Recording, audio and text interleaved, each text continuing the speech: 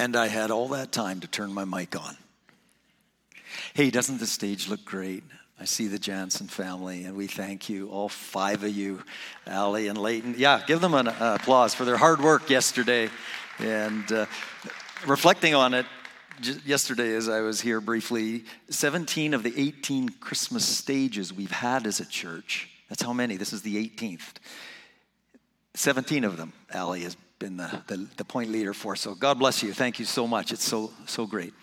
Also, just was thinking about the celebration that it was last Sunday, and I wanted to express congratulations to those who were baptized. Aubrey and the students, Aubrey and Jackson and Jaden. So great. Way to go, students. There's others of you that need to take that step, and that is just so awesome. And we're praying for you, and I was praying for you students. I don't know if you're around or serving upstairs or whatever, but parents, pass that along if they're not here. Jaden, just so proud of you. And the adults too, proud of the adults, Colin and Diane, because it's a big step. And just so great that you took that awesome step in obedience to Jesus.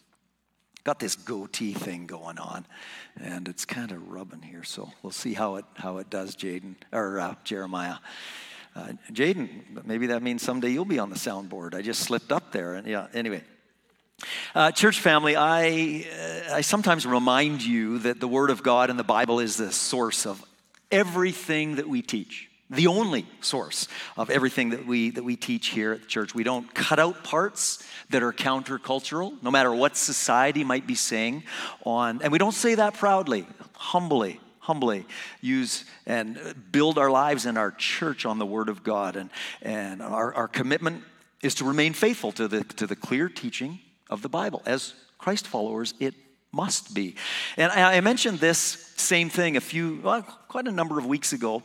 And then the very next morning after I did that, in Miriam and I, our Bible reading time in the early morning there, she was reading in Acts, and she said, hey, check this verse out.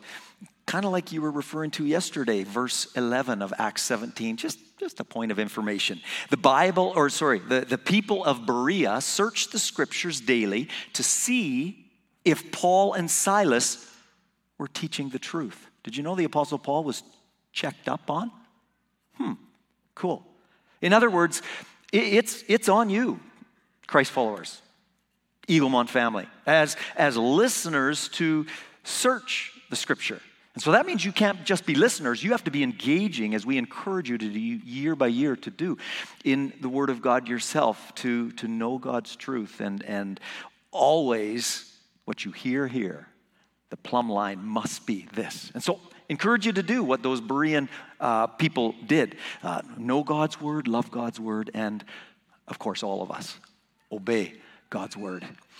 Father, open your Word to our hearts in these moments and just cause us, Lord, to grow in our love for your truth.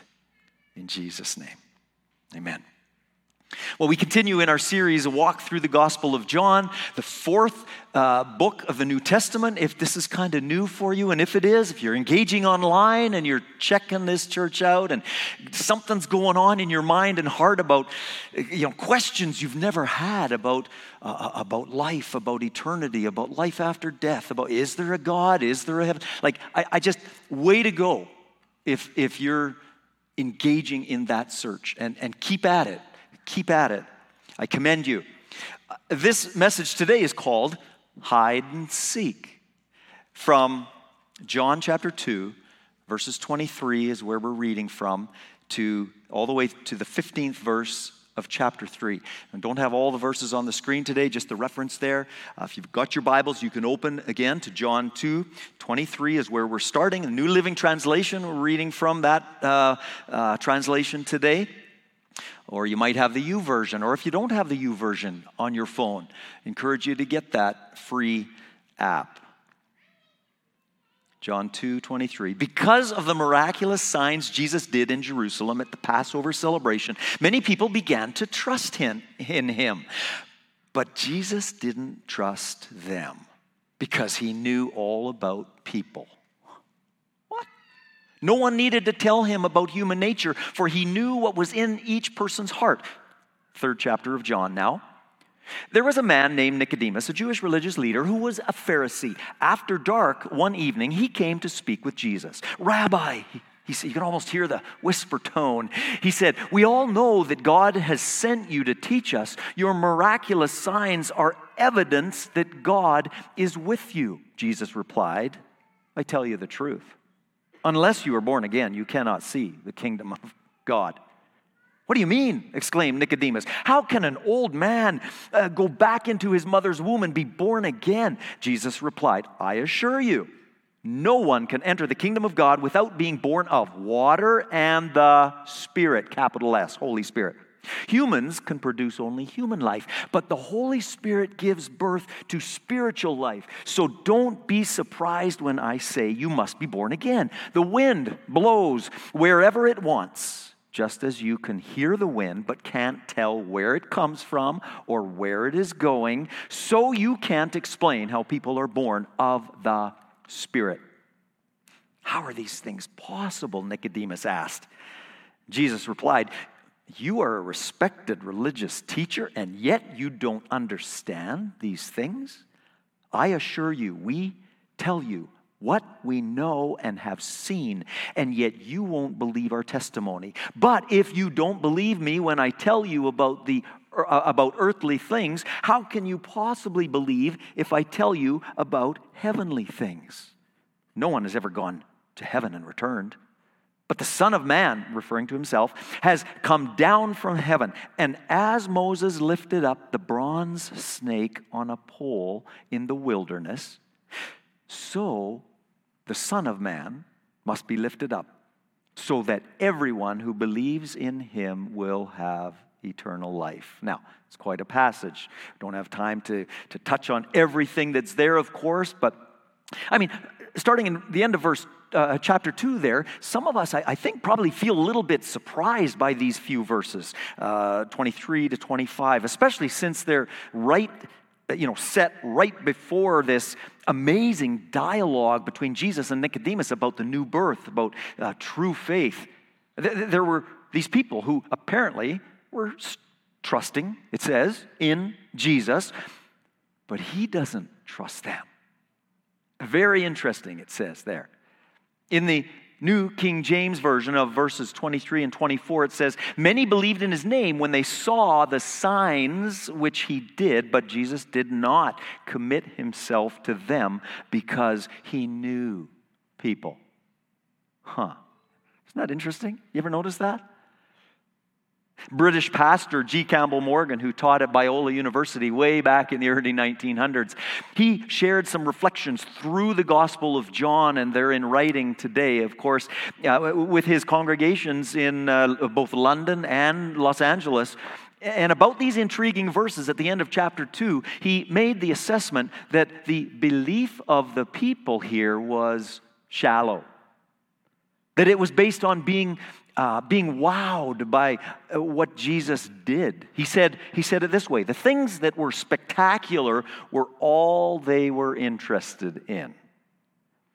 And from my probably fairly narrow observation, but still, I see this sometimes, that this is still the case today at times, that people chase the spectacular, they begin to chase the miraculous. And sadly, sometimes I think without a heart and a willingness to surrender to Jesus as the God of the universe that he is. And that's, so worthy of the surrender of our lives. You see, the problem is when the healing miracle or the financial miracle or whatever it is becomes the bullseye on the target of our pursuit for God. And of course, don't get me wrong. We believe in Jesus' almighty power. He can do anything, and he loves to. God can do awesome things, and we trust him to intervene in our lives in miraculous ways as he sees fit, which is sometimes the tough part for us, right? And that's all great as long as our core, as long as the core of our trust in him is rooted in who he is, in his character. And that, again, that he deserves the full surrender of our lives, first and foremost. In these verses, Jesus knew these people were attracted to him only because of the amazing things that he was doing. Pastor and New Testament professor William Barclay, who passed away in the 70s, writes about these verses in John 2. He says, Jesus knew that there were many who would have followed him while he continued to produce miracles and signs.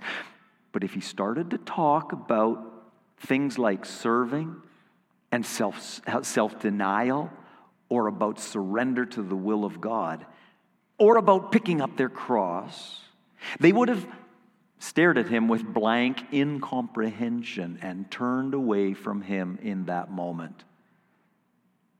And that's not an assumption. That actually happened in Scripture.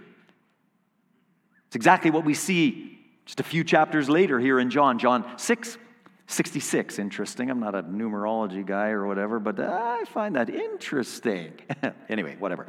But what's the verse say there? One among the saddest verses in the Bible, it says, "From this time, many of his disciples turned back and no longer followed him." Why?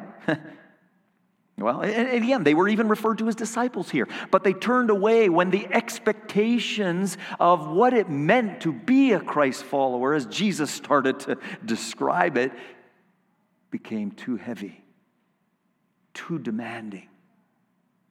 They didn't realize, actually, that what Jesus was talking about, if I can put it this way, was a trade up. But it seemed hard, too hard, that some of them turned away. So sad. You see, it's one thing to respond with excitement about a miracle, but quite another to commit ourselves to an ongoing life of surrender to Jesus Christ, which he knows is the absolute best way to live. And please take note that John's historical narrative of the life of Jesus here was not discrediting the importance of the signs and the miracles that Jesus did. I mean, look what John wrote right near the end of his letter in John 20, verse 30 and 31. And truly, it says, John wrote this, and truly Jesus did many other signs in the presence of his disciples, which are not written in this book. But, he says, these are written. Anything about the miracles, these are written. These are recorded for you to read. They're written that you may believe that Jesus is the Christ, the Son of God, and that by believing, you may have life in his name. That's the purpose. And so the signs and miracles, they're important, but they're intended to lead to eternal life in Jesus, not merely to fascination with what he can do. Pastor and author Warren Wiersbe puts it this way in his commentary on John's Gospel. He says, people who want his works, but not his decisive word over their life, can never share in his life. So let's stroll through the first 15 verses of John 3 and take note of a few things along the way. Verse 2, Nicodemus says something that we know that most of the other Pharisees probably would not have said, at least certainly not in the hearing of their Pharisee buddies. He said to Jesus, one-on-one, "We all know that God has sent you to teach us." That's good. "Your miraculous signs are evidence that God is with you." And that could actually biblically be even further expressed, even more correctly, if I can put it that way. The miraculous signs are evidence that you are God. But there's Nicodemus. It sounds like a great starting place for him. And Jesus' response is interesting. You notice he doesn't even acknowledge the comment or try to expand on the parallel between his miracles and who he actually is, God in the flesh. He just quickly dives into the direct statement about the need to be born again, is the phrase he uses there. If you want to see God, if you want to know God personally, if you want to experience God in your life, you must be born again. before we unpack that a little bit, there's a couple things about the Pharisee Nicodemus that we should note. He was likely quite wealthy. We can say this because after Jesus was crucified and died, it was Nicodemus, we learn later in John 19, that brought, it says, a heavy load of myrrh and aloes, which would have been very expensive for burial and so forth. So it appears that this conversation in John 3 with Jesus seemed like it had an impact on him. And then it's also clear that Nicodemus had a deep commitment. He really did. He had a deep, just misplaced, though, but committed. The problem was that the other Pharisees, came to trust in the commitment to their works for their salvation, and they got entrenched in doing so, so much so that their practice became really far from what God intended the law to be. And the primary example probably is the Sabbath and their approach to the Sabbath, and how much trouble you were in eternally if you did any kind of work on the Sabbath. And I'm not, there's a principle there for us, the Sabbath principle, that is very, very significant and important. This is another discussion, but so when Nick came to Jesus, he was enamored with the signs Jesus was doing, saying that they were evidence that God was with him. And again, Jesus, as I said a moment ago, that Jesus seems to just ignore that comment and addresses the primary importance of the miracle of new birth. He doesn't use that term, but that's exactly what it is spiritually. It's a miracle. It's actually the greatest miracle of all. It really is. And I think probably like many of you, it's the miracle you pray for the most. And if it's not, maybe it should be. For the people in your life that don't know Christ yet. For the people where you live, where your kids go to school, in this community or wherever you live, that they would come to know Jesus. As again this morning was the case as I drive some of the roads early Sunday morning, just praying, God, I don't know how you want to do it, but bring people to the knowledge, not just here, but here relationally with you, God.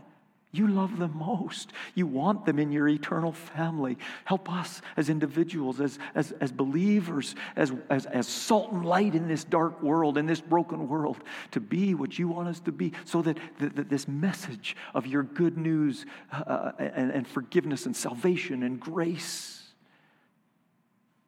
can be realized and experienced by people who right now, that's not even on their radar.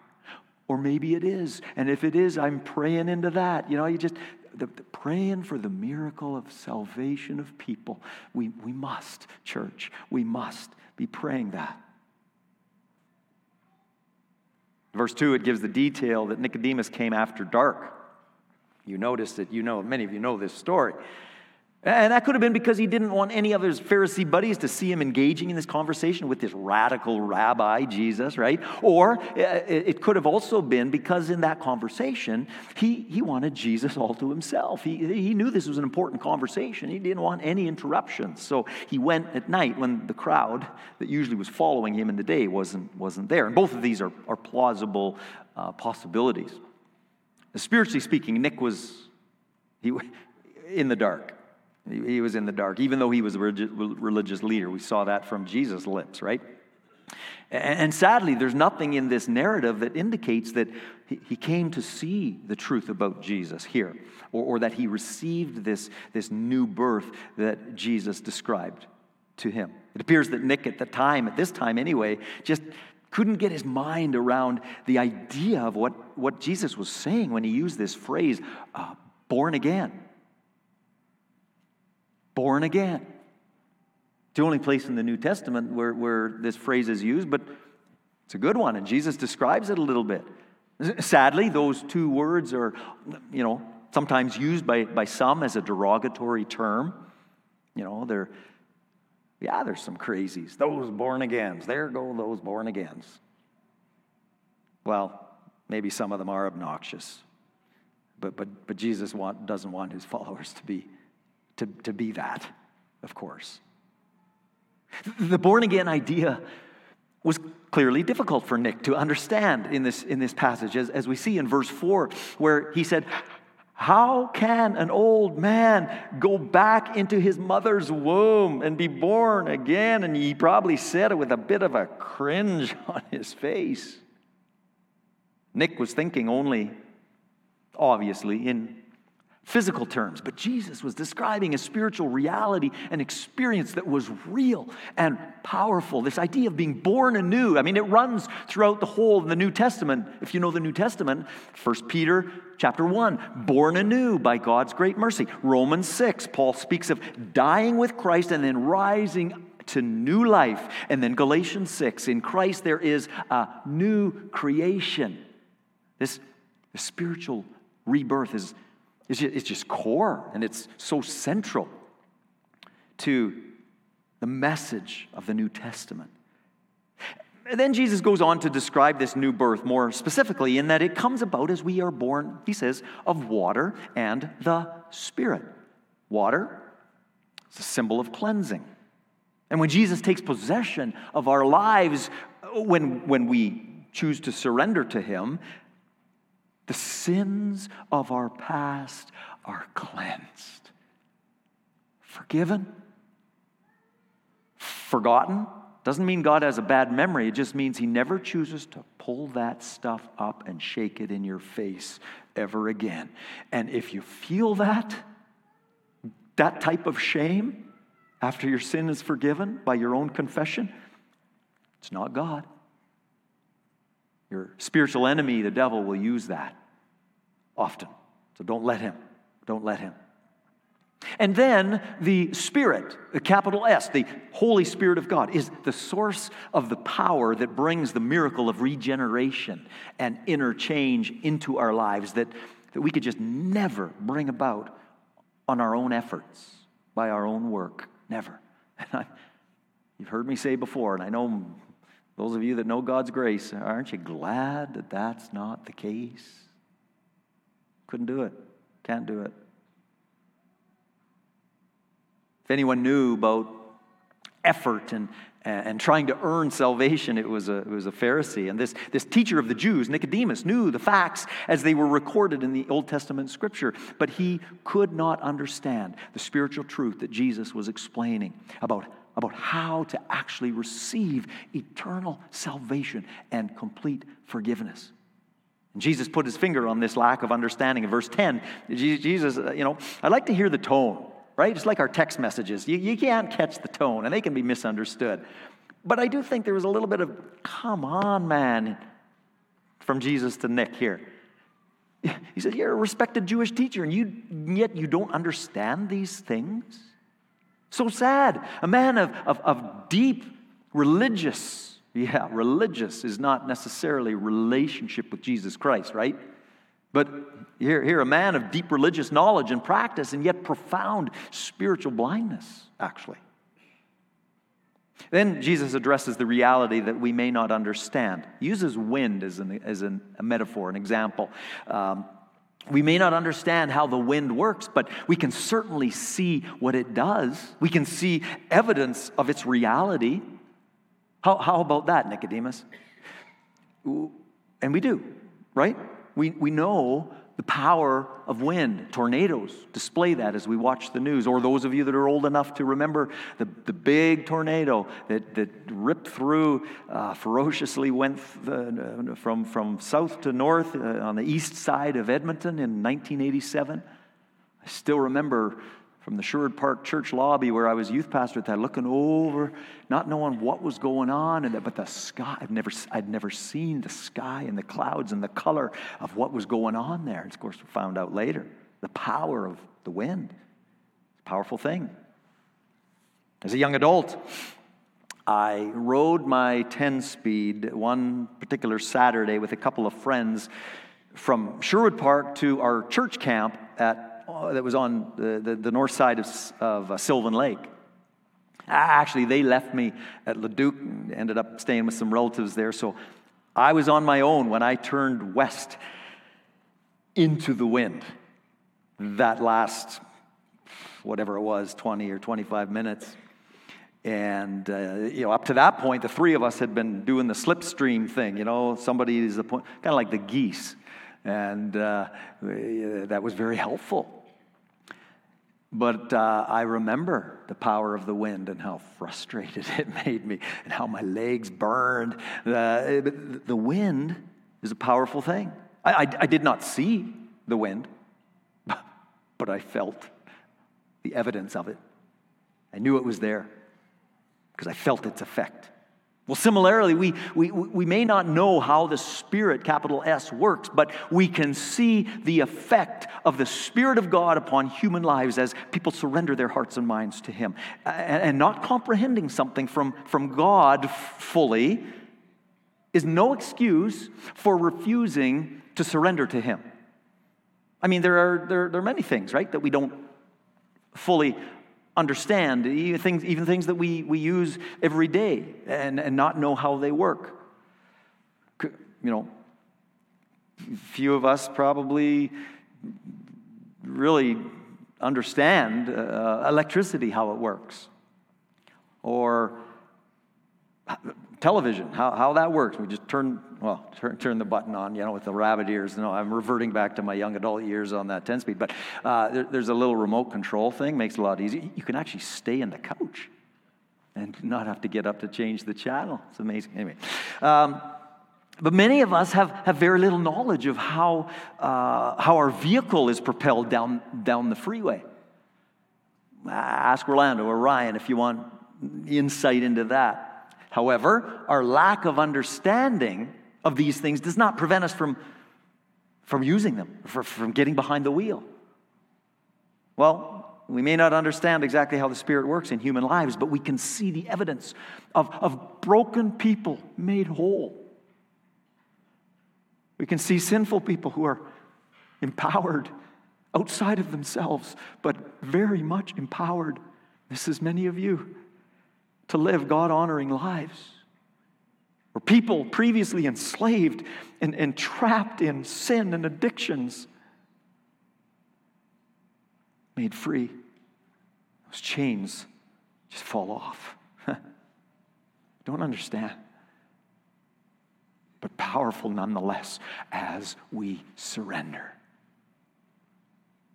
It's obviously important to intellectually understand biblical truth. You know that from me already, about who God is, about who we are. I mean, as best we can, right? But if we do not have a vital experience in the power of the Holy Spirit that moves us forward and takes us deeper in our relationship with Jesus Christ, all of the intellectual understanding is really quite useless. So, my Christian friends, even though you may not fully understand how the Holy Spirit works, be open to Him. And I say Him, not it. The Holy Spirit is a person. Allow Him to work in your life as He sees fit for the honor of Jesus in and through your life. And those of you who are spiritually seeking, trying to figure this out, don't allow the fact that you don't fully comprehend God and how He works. Don't let that keep you stuck in a place of not coming to know and experience Him in your life personally by surrendering to Him and trusting Him. Please don't let that happen. The very best thing you can do is place your trust in Him as the forgiver of your sin and the leader of your life. And John 3, of course, is really, I would say, the ultimate passage. And we're going to hear more from Pastor John a couple of Sundays from now. As you get to the very next verse, you know it, John 3:16. So many of you know that, most of you. But John 3 is the ultimate passage in the Bible on the need to have a personal relationship with God through Jesus.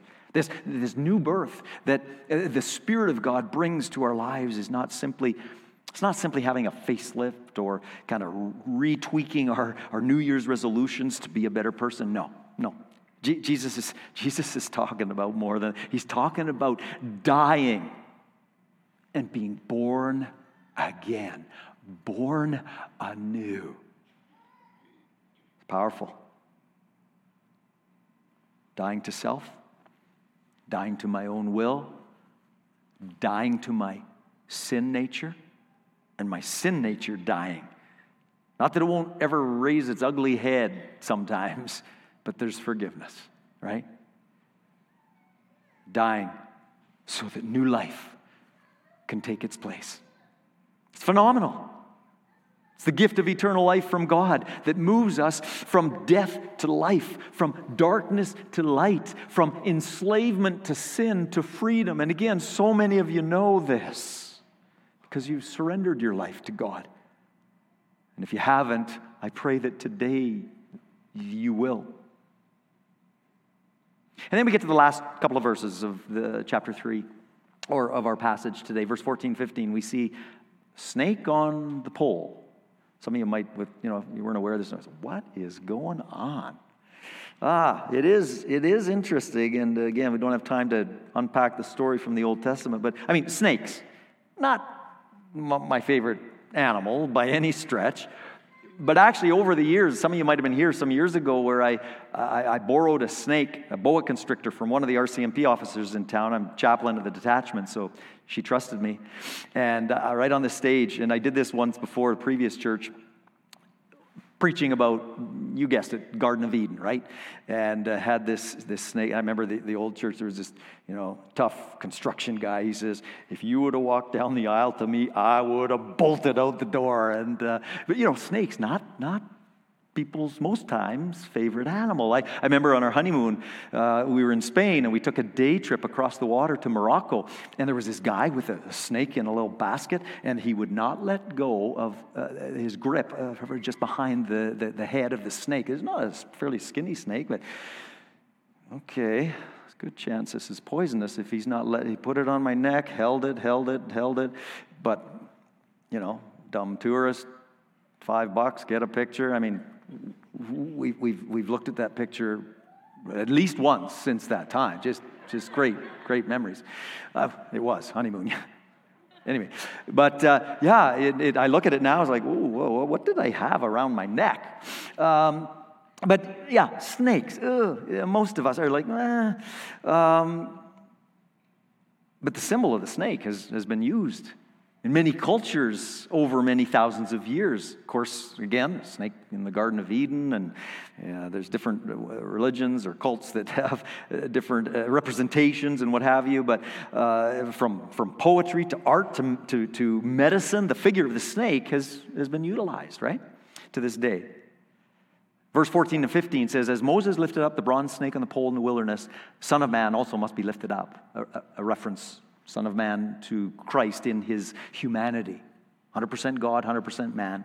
And so that everyone who believes in him will have eternal life. Now, Nicodemus would have known about this historical event that Jesus was referring to, and you can read it in Numbers 21. We don't have time, but during their wandering wilderness, the Israelites grumbled against God and Moses, and poisonous snakes came. That was the result, and some were dying and actually killing many. But then God gave Moses the remedy. It's a wild story for sure. Yeah, but Moses was to make a serpent of bronze and put it on a pole and hold it up for people to look at. And when they looked at that serpent on the pole, they would live. It's interesting that to this day, again, the serpent entwined on the pole, right? Sign of healing, used in many medical organizations. And this is the only place in the New Testament where the bronze serpent is referred to, and it's what's called a type that points to the death of Jesus. And in a similar way, if people look to Jesus on the cross, dying for them, and place their faith in him, he becomes the source of their salvation and spiritual healing. Every human being has been smitten, bitten, is smitten the right word? By the disease of sin. We're born with a sin nature. The Bible makes that clear, and our human experience verifies this truth. Not hard to see that either in our lives, right? Even as little kids. And the only cure is looking to Jesus, lifted up on the cross as he died for us and took upon himself the penalty of sin that was ours. And what John is saying is that God did. He put the punishment for our sin upon Jesus. The judgment, God's righteous, perfect justifiable judgment for our sin put on Jesus. Wow. Huh. Have you made the trade? Have you made the trade? Your sin for Christ's righteousness that makes us acceptable to God, the judge of the universe. And when we look at him hanging on the cross, lifted up for us, we're looking at the brutal result of the sin in which we were all stuck or were stuck. And as we gaze on Jesus on the cross, we're also seeing what God was willing to do about it. It's huge. And we are the incredibly blessed recipients of the grace of God in the sacrifice of his perfect life. Because nothing but perfection will meet the demand, will pay the debt. And so you could never do it on your own, on my own. And so Jesus stepped in, as we celebrated in communion a moment ago. He died so we wouldn't have to. And maybe today is the day when you say, God, I surrender to you. You may have been going to church all your life, and you're old like me, or not. Or this is your first time hearing this message, first time in a gathering like this, first time engaging online on a live stream church thing. How did I end up here? God wants you here. God had you here. He's in control, and he loves you. The Father sent his Son, and the Son went willingly to the cross to be lifted up and take upon himself the punishment for sin that was yours and mine. He died so I wouldn't have to, so I could live, you could live eternally as I trust him to forgive my sin and lead my life. If you want to say, Jesus, I want to be a follower of yours. I turn from my sin. I ask your forgiveness. I give you my life, my eternity, my future, everything. My life is yours. I surrender to you today. We would love to hear about that. And there's a QR code.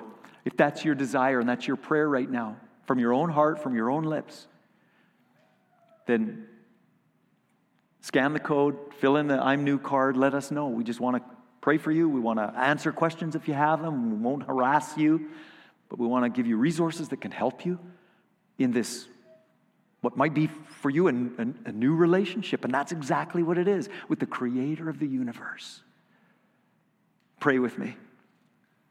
Bow your heads. Father, I thank you for the truth of your word and for the simplicity and yet the amazing reality of what the gospel is, the good news of Jesus.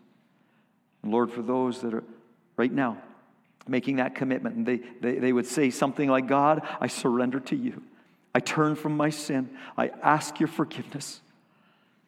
I want you to be my Lord and my Savior, my forgiver, my leader, my best friend that you want to be. Help me to love you and follow you. Show me how. In the community with other Christ followers, show me how. Lead me, guide me.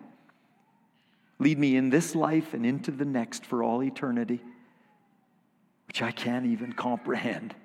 But thank you for that gift of eternal life that I receive now by faith because of what you did on the cross for me, Lord Jesus. I receive it in Jesus' name. Thank you. Thank you. If you prayed that prayer, I really ask you, encourage you to fill out the I'm New card. Just let us know. We want to be excited with you. Or again, the QR code, if you're online, the QR code there will take you to that same form that you can just let us know that you've made that commitment to Christ today. God bless you.